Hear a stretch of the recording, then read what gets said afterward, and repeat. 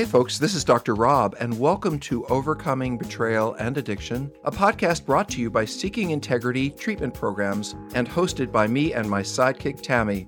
Say hi, Tammy. Hi, Dr. Rob. Thank you. Our show provides useful answers to your most asked questions about cheating, betrayal, and addiction. Let's get started. Hello, my question is, when does a trigger that turns into thoughts actually turn into a behavior? The behavior of fantasy or obsessing. Do you have any tips on how to stop? And do you have any tips to stop triggers and thoughts from becoming behaviors? Yeah, I do. I mean, this is something we use in treatment that I've always liked, which is, if you break it down, like I thought about, I looked at the computer and then I thought about this, like make little boxes. I thought about this and then I got some money out of the ATM and then I was driving around this part of town and, it doesn't really matter so much to me what the thoughts and behaviors are because one's going to lead to the other. The other thing to do is when you're done with that and you've gotten all the way to the behavior, match them up with boxes that say what you were thinking. Well, I was thinking I'd just go to the ATM and this and that. Well, I was thinking maybe I'll drive to this part of town and go through each one so that you can see your motivation, what you were thinking. And then the third thing to do, if you want to make a third set of boxes, is an emergency escape hatch, which is, okay, I am in this situation. I am thinking these things. What can I do? And every one of those. So this is actually an exercise.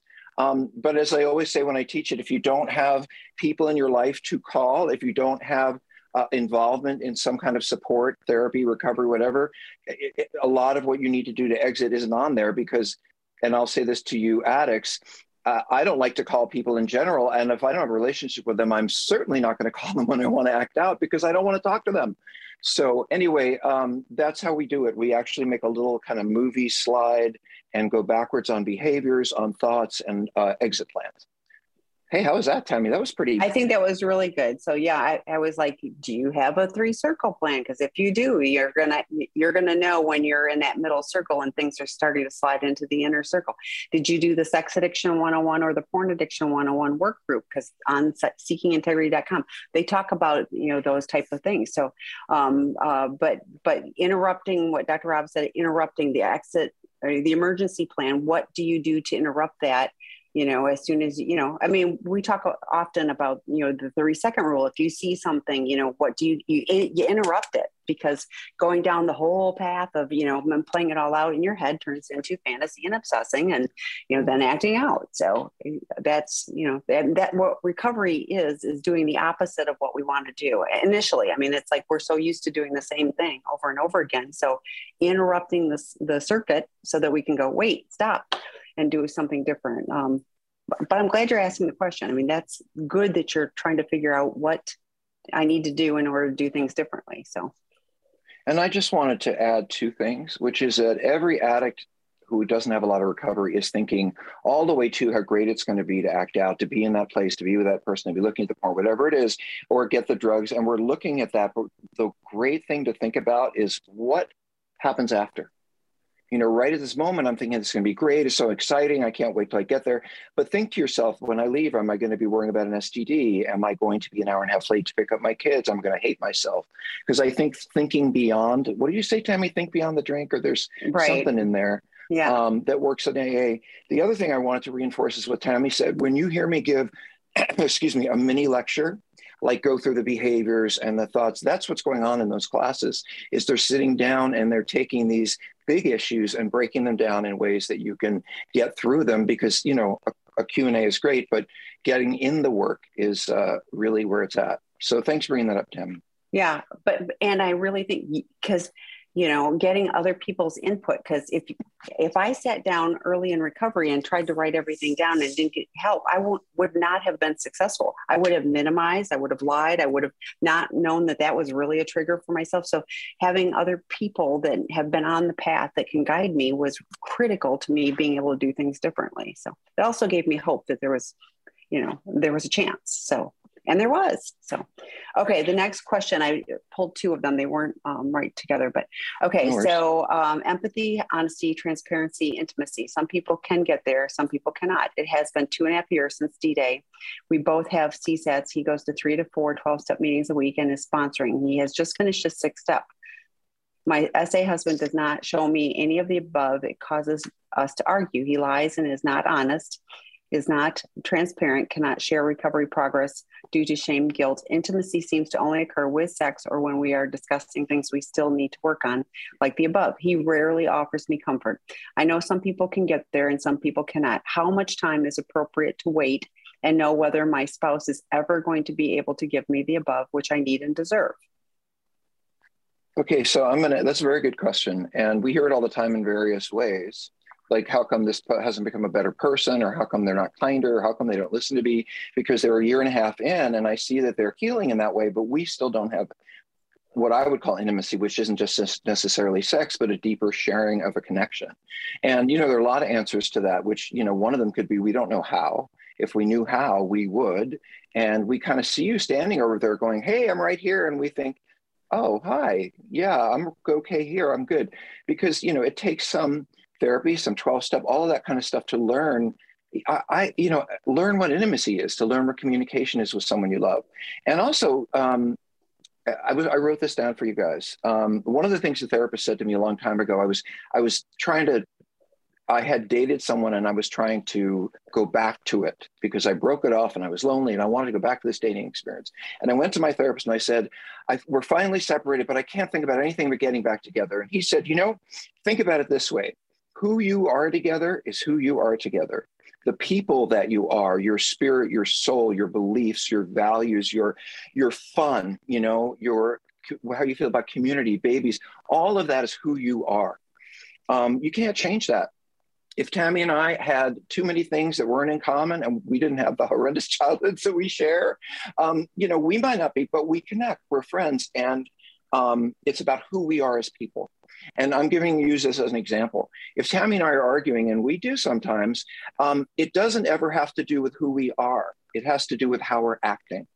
So that we can change. We can communicate better. We can listen better. We can talk more politely. I can, be more considerate and thoughtful. Those are things, if I focus on them, I can do. That's how I act. But who I am, it's who I am. And I had to accept that a long time ago for myself. And I know that's not an exact science, the answer I gave you, and probably Tammy could talk about Doghouse and more specific things, but that always stuck with me and I never forgot it. So I thought I would share that with you guys.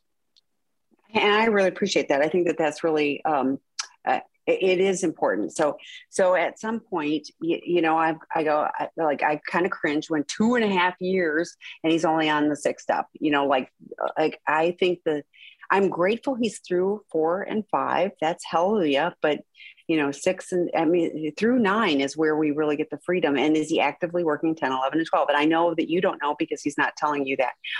So I kind of wonder, are there some healthy boundaries you can set for you of like, this is what I'm looking for. And I know that this is uncomfortable for you, but we've shared a zillion times on these webinars is like, do you have, can you carve out 20 minutes a few times a week and say, here's what we're going to talk about. And are you doing the Thanos check-in? I mean, that's kind of a simple, there's other check-ins too. You guys can create your own, but there are check-ins where you can get kind of this information without it being, you need to tell me. And I don't want, like that whole tension of things at some point, are you seeing enough? Are you seeing enough? Are you seeing enough actions that are changing that you see a path that it's going to be, hopeful to a place where you do feel that you are getting what you need and deserve? And I also want to say, expecting him to be your whole source of need and deserve. I am so glad you're here, but I hope you are leaning into a whole bunch of other people, some in the recovery world where you're leaning into other betrayed partners, but other that are just fun friends that you are, getting needs and supports met, because I don't think we as people can be the sole person for any other sole person. I think we need that community. Debbie McRae does a great job on her webinars on Friday nights or Friday afternoons. And she talks about, she had a kind of a posse of friends. And, when she needed, somebody to be kind of this is what you need to do kind of thing. She had that. When she needed somebody to be the softer, kinder, she had the friends where she knew that was their strength and she could lean into them for that. I think Rob and I do the same thing. We lean into each other when we know we need what the other one can give us. I have other friends where I reach out and go, I need to have I need to have clarity on this, but I don't expect my spouse or any one friend to be my only person that's going to be able to give me. So if you've created that, and then you still feel that he is not making progress in a meaningful way that you see that's going to be workable for you, then it isn't about days and times and all that. It's about you. And when your head and heart align and you go, I need to leave, you leave. If you go, I can see the path forward and I'm willing to continue this journey, then you stay. And, sometimes it's on a day-by-day basis that you make that decision. So Dr. Rob, you have something else? I wrote a book about this, and I'm saying it for a reason. So I wrote a book called Out of the Doghouse, a relationship saving guide for men caught cheating. I have never known a man in my entire career, seen probably 1,000 of them, who knew how a woman was feeling about the loss of betrayal. And therefore, since he didn't understand the problem, he didn't understand the depth of it, the pain of it. He just wanted to fix it, and that's what we want to do. That's us guys, straight, gay, whatever. We want to fix the problem, and you need to be heard and understood. And it's a whole different thing. But I wanted to tell, so it's story night, Tammy. It's just story night. There you go. And sometime in the early 2000s, I was invited to be on a daytime talk show that began with the letter O. And I was really, really excited. And ended in Pra. In Prague? Pra. Oh, Pra. No, I'm just saying it began with the letter O, and there are others. So actually was visited twice, but that's a whole different issue. But I did this television show, and I was really proud of myself. I mean, they called me, and my mom had just moved here, and I was taking care of her. And I went, and I was like, "Hey, guess what, Mom? This happened. I know you've seen it on TV or whatever." And she turned to me and she started talking about the O show that she'd seen that day. And, "Oh, I like that show," and blah, blah, blah. And I said, "Mom, I think you're missing the point." And she said, "Well, what do you mean, sweetheart?" She did not know. And so I said to her, "Mom, I want you to hear this. When I bring you something that's really makes me happy, that's really good, I want you to say, 'I'm proud of you.'" And she looked at me and she said, "Oh, I'm proud of you." And she said that every single time after that a good thing happened. That's how emotionally challenged a lot of us addicts are, is we have no idea. When you say you're not meeting my needs, you're not being kind, you're too narcissistic, we don't know what that means. I mean, literally, you guys might, but I think you might have to, what I would do, I wrote this down, is make a list of what are the things that you would like to hear, for example, or see happen, and then sit down and teach him. That's what Out of the Doghouse is. This is what you need to do. I figure if you do something for a while and it works out, then it'll be reinforced that it's good and you'll do it more. So even though every partner here wants to hope, pray that we'll finally get there and understand and be compassionate, it may well be that we don't know how. And that in itself is shameful and embarrassing. So help us. And that is a place that I would start, because if he loves you, he'll want to learn. So I love that answer. It was a good answer. Good job, Rob. Thanks, Okay. Tammy. That's what I wanted. I know. I'm proud of you. I'm proud of you, Dr. Rob. So I didn't even know. And I'm not your mother. So, okay. So the next question. I know. So, okay. So how does a betrayed spouse deal with the flooding of intrusive thoughts about the SA husband's sexual acting out? That's a great question. We get asked that a lot. Well, I want, actually, Tammy, if you don't mind, I'm glad to jump in, but I'd love you to start from the perspective of the calls you get and what people have to say, and that kind of thing. Yeah, so people calling looking for help for the SA husbands or for themselves. So our treatment program at Seeking Integrity, we only work with sex addiction, intimacy disorders, and co-occurring sex addiction and chemical dependency for men. So and we have residential. Don't forget the porn. Yeah, well, porn is part of the intimacy disorder. So to me, so anyway. So when people are calling, often it's a betrayed spouse that's going, I don't know what to do. And so you being here is great. And how we start, is we start to do mindfulness things. We connect with other people. We have safe places where we can express this. This feels like it's probably early, because if you're feeling flooded with the intrusive thoughts.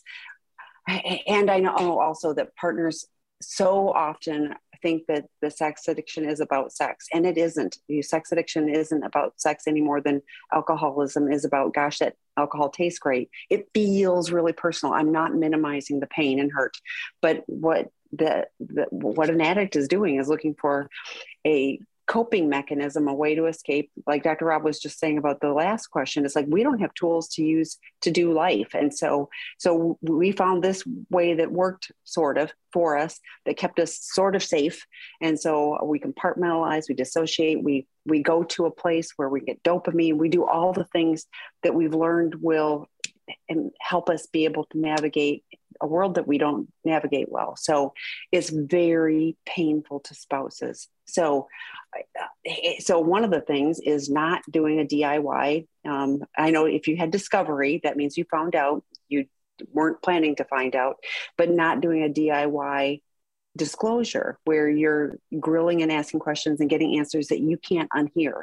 So part of the challenge is getting the right help to support each of you so that you can do a formal therapeutic disclosure. You can have the support that you need so you aren't getting flooded with information that you can never unhear or unsee. That said, then doing some trauma work, some do EMDR, some do some somatic work, whatever mode is helpful, but working with a qualified betrayed partner support person, going to the support groups on sexandrelationshiphealing.com. We've got numerous ones, for betrayed partners that can help support you in the, in the situation, in the crises that you're in. Dr. Rob wrote a book called Prodependence, Moving Beyond Codependency. He's got the new version. He just finished this weekend. So there'll be a new version coming out. But that really talks about, it's not your fault. Nothing you did or didn't do was why your sex addiction husband is acting out. And I think too often partners are focused on the why and not focused on the how. How do I ground myself now? How do I move forward, so that I have joy, and you will, you can, again in my life. And so it really is, what do you need in this moment to take care of you? I mentioned Debbie McRae, who does the Prodependent webinars. She has a lot of good tools. Matt Wheeler, there's so much good resources on our website. So I'm, lean into those to help steady the ship that's, in torrential waters right now. So Dr. Rob? Free. Yeah, those are all free. Yeah. There's a lot. I mean, I could speak. That would be my dog wondering why I'm not playing with him, but that's okay. You're not important right now. I love you. I've wrote a bunch of stuff down. Feelings have no time. So, for me, when someone passes, for example, it isn't just the feelings of them. I start to think about when my sister or my mom or other friends and when I love someone, I start to feel all the love I have ever felt in my life. That's how feelings are. So it may be that you are grieving some things that have happened to you before. Maybe you have been betrayed before. Maybe you have been violated before. Maybe you've been let down by someone you really loved before. And all of that is going to come flooding up along with, because feelings have no time. So I didn't see that you were in therapy. I really do think that this is the kind of thing that you want to get therapy for. I wonder if the dog has to go out. That might be a good thing to think about. So let me just say a couple of other things really quick. If you can't hold on to hope, let someone else hold onto it for you. Sometimes I work with someone there, I'm just so hopeless. I said, you know what? I'll be hopeful for you. I just heard Tammy say she'd hold some hope out for you. Find people who love you, who say, hey, I'm going to love you till you can love yourself back. And there, I'm sure, are some of those people in your life. The other thing I just thought of is Tammy mentioned mindfulness, I think. And, I'm always aware here and in the podcast that lots of people will not have the money or the resources for therapy. But I was thinking, well, the YMCA teaches a mindfulness course.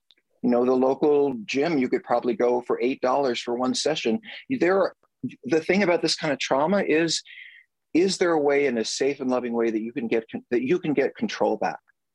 And it doesn't sound like I've got to stop feeling. It's more like, how can I relax into it and really nurture myself? And if you don't know how to do that, you can be taught. And if you don't have the resource for therapy, there are other places to get support. I got to make sure my dog doesn't poop. I'll be right in the house. I'll be right back. That would be good. So, But I so can to hear you. mind, I hear you. So, the mindfulness I learned because I have a short attention span. So the 4-7-8 breathing takes me about 2 minutes, completely grounds me.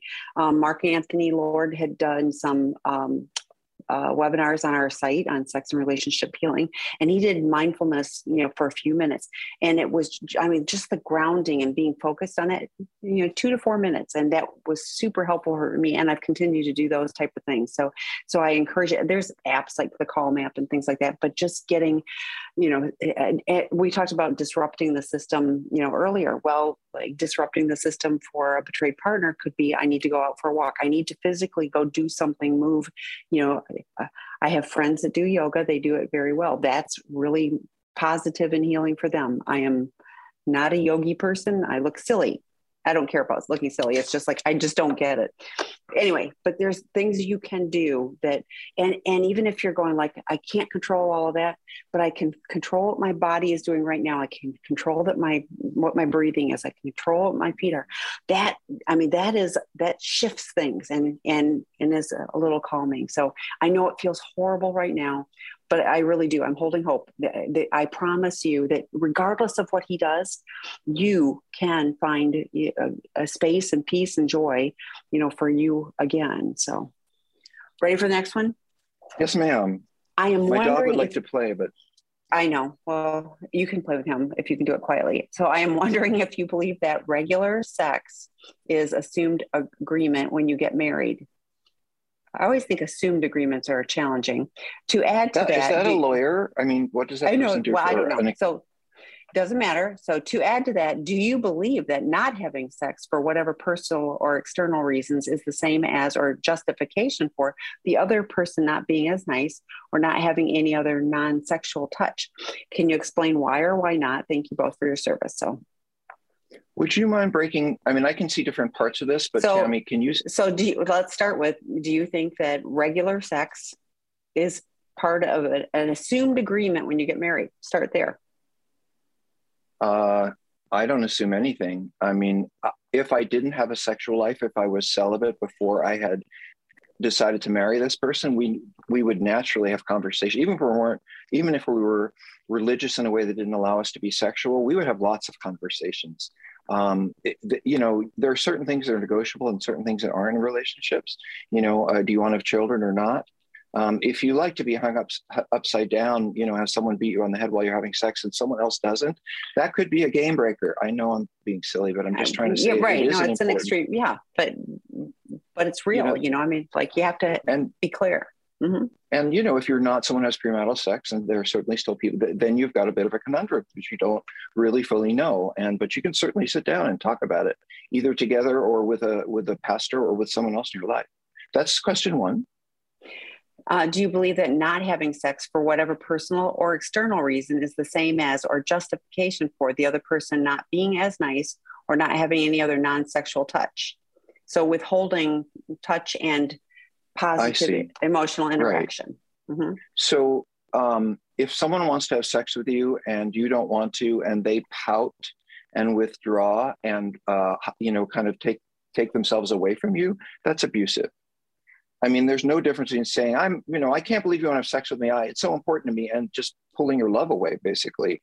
Either way is like a 5-year-old. You're having a tantrum or you're not going to talk to anybody and go in the corner. So I don't think this is, if the way Tammy said it is accurate, it sounds very childish. And again, I want to go back to the beginning. There's communication pieces missing in this relationship. There are questions that you guys need to be asking each other.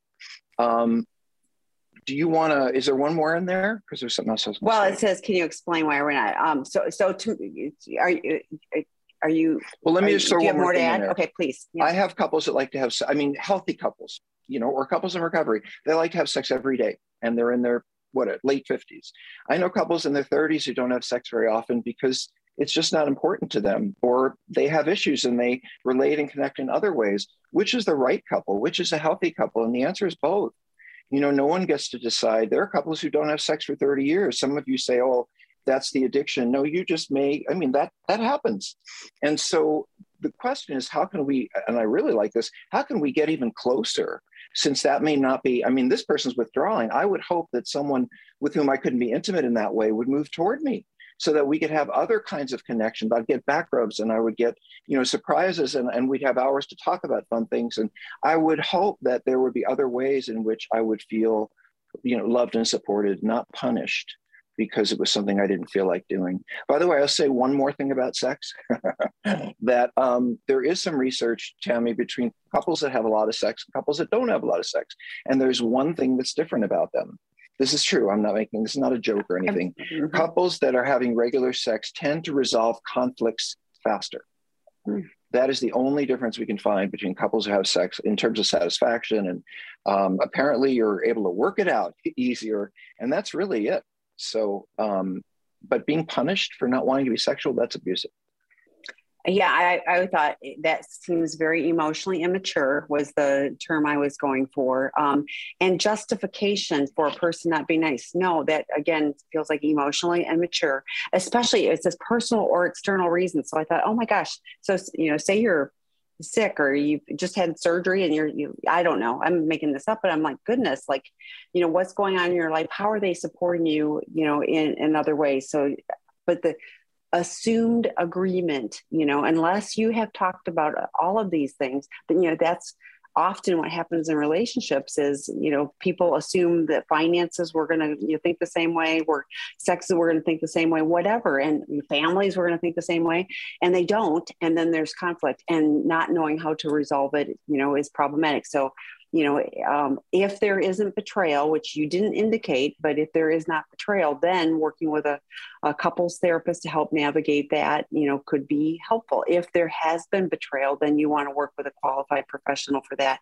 But again, that's, there's no justification for, for being abusive. And the other thing I was thinking of is, why would you want to have sex with somebody who's treating you badly, is abusive, punishing you, and not creating a trusting environment? So to me, that would it's turning the opposite.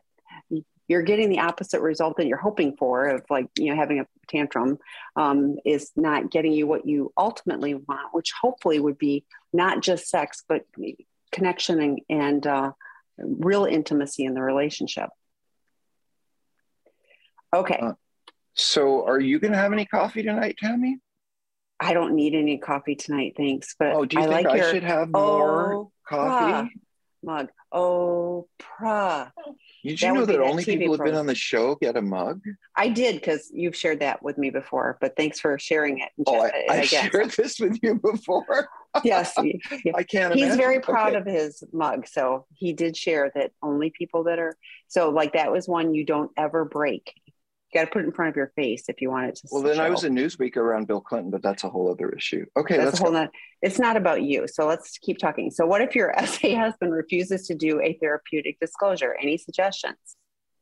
Well, boy, Tammy, you start that, because I got all kinds of ideas. So it kind of depends. If you guys are working with qualified professionals, then I would lean into what the qualified professionals do. If he's unwilling to do a good formal therapeutic disclosure, 92% of couples, see that well done, not the do-it-yourself versions, but a well done one, with enough time. So it isn't, I had discovery last week, and now we're going to do a formal therapeutic disclosure, and a whole bunch of stuff is going to be missing. So you really do want to make sure that it's going to be well done, but that really sets the foundation for moving forward. So what I hear is somebody that probably wants to just sweep it under the rug and just thinks that you should probably move forward and forget all about that. It's behind us. So to me, it would be what is your healthy boundary around that? And there's lots of videos on what is a healthy boundary, how do you set them. So check those out on sexandrelationshiphealing.com. But what is your healthy boundary around that? What do you need to see in order for the relationship to settle and then have the opportunity to move forward? But when I wrote a blog about, I hear he won't do this. I hear that a lot. Oh, he won't do that. He won't do this. And I'm like, well, that's kind of an answer for you. It's like, if he won't do anything, then What do you need to do to create safety? And whether you stay or leave, completely your choice. But what do you need to do to take care of you? Because addiction is a chronic condition. It will get worse. So what do you need to do to take care of you, regardless of what he does? So, Dr. Rob? Well, one of the things that just more practically came up, and Tammy, I love listening to you talk. I really do. You were a fount of wisdom. One of the things I wonder about here is is there a therapist? Like, are you seeing a professional? Is he seeing a professional? Because to me, this is an impasse, and it's not something I don't think you're going to get through without someone maybe doesn't understand what disclosure is. Maybe he did what a lot of my clients do. You love this, Tammy. They go to a 12-step meeting and they say, some therapist is making me do disclosure. I think it's bad for my wife. And then all the guys come around and say, you're right. You should never tell anything. Of course, they don't want to tell anything either. So it really depends on, if it's just, I don't mean just, but you promised me this, you aren't doing this, how are we ever going to get better? I don't think that's going to make much of an impression.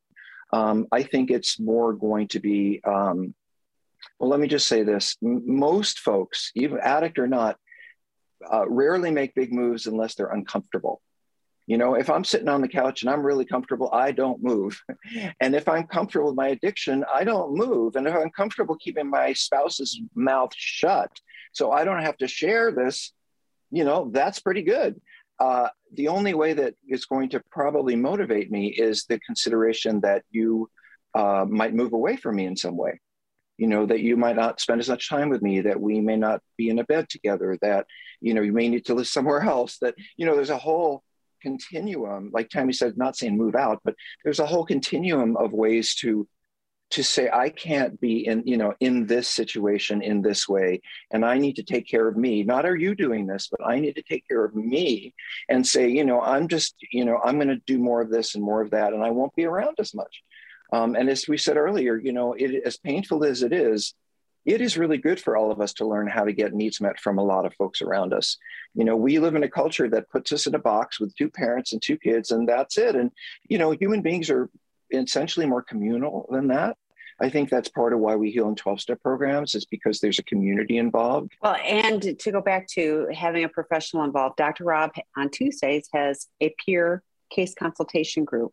And do you know what the number one topic is? With the peers who are trained to do formal therapeutic disclosures. It's formal therapeutic disclosures because they're complicated. So trying to do these yourself is, I think of the TV shows where they're like, help, I wrecked my house, and they have to bring somebody in to fix what they tried to start doing themselves. It's harder because things are a bigger mess. So I invite you, if you want to heal, nobody knows how, nobody ever, got in a relationship and thought, well, at a certain point, years or, decades in, I'm going to have to deal with this. And so it's like getting the right help, is a path to moving forward in a different way.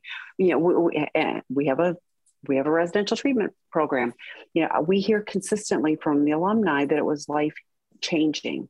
What I care more about, I really appreciate that. I love that the guys, are inspired and are on a different path. They really are. But I really love it when I hear it from partners and spouses that they see that this person has changed. And we hear that regularly.